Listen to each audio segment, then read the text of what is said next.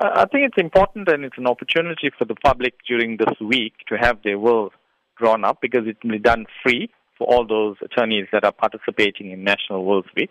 Some of the reasons why you should have a will is, it's your right to decide who should inherit if you have assets. You must ensure that your family is provided for in terms of your last wishes. During this period, you can avoid any costs as such from drawing up a will.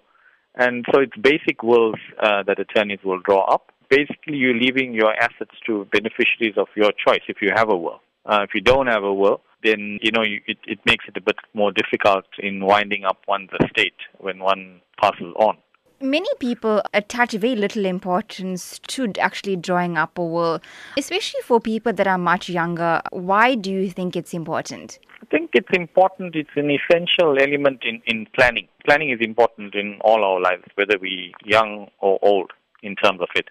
And it makes things a bit simpler for those loved ones that you may leave in the event of your demise for whatever reason. Given the alarming rate of death, whether it's by accident or whatever other element in terms of that, it's important as such for your family that you don't put them in a worse off situation after your demise because they'll already be struggling with the loss of a person, and you want things to run as smooth as possible after you're gone because you're not there to look after it. And that's why it's important that you have a will because that will avoid unhappiness and conflict amongst members of family, and it gives clear instructions on how your estate should evolve.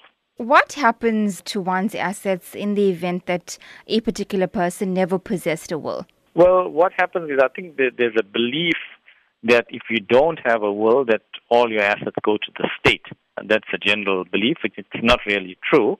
What happens, it goes into your estate as opposed to the state. So what happens then, you have laws of succession in terms of interstate succession and where you have a will in terms of that. So it's done easier with a will. So you have a will, your will will stipulate A, B, and C will get it. Otherwise, you go in terms of generations, in terms of a family tree, which is referred to in terms of law, how and who will benefit in terms of that. So it's whether it's a spouse, whether it's the children, and if the children are not there, how it will devolve thereafter.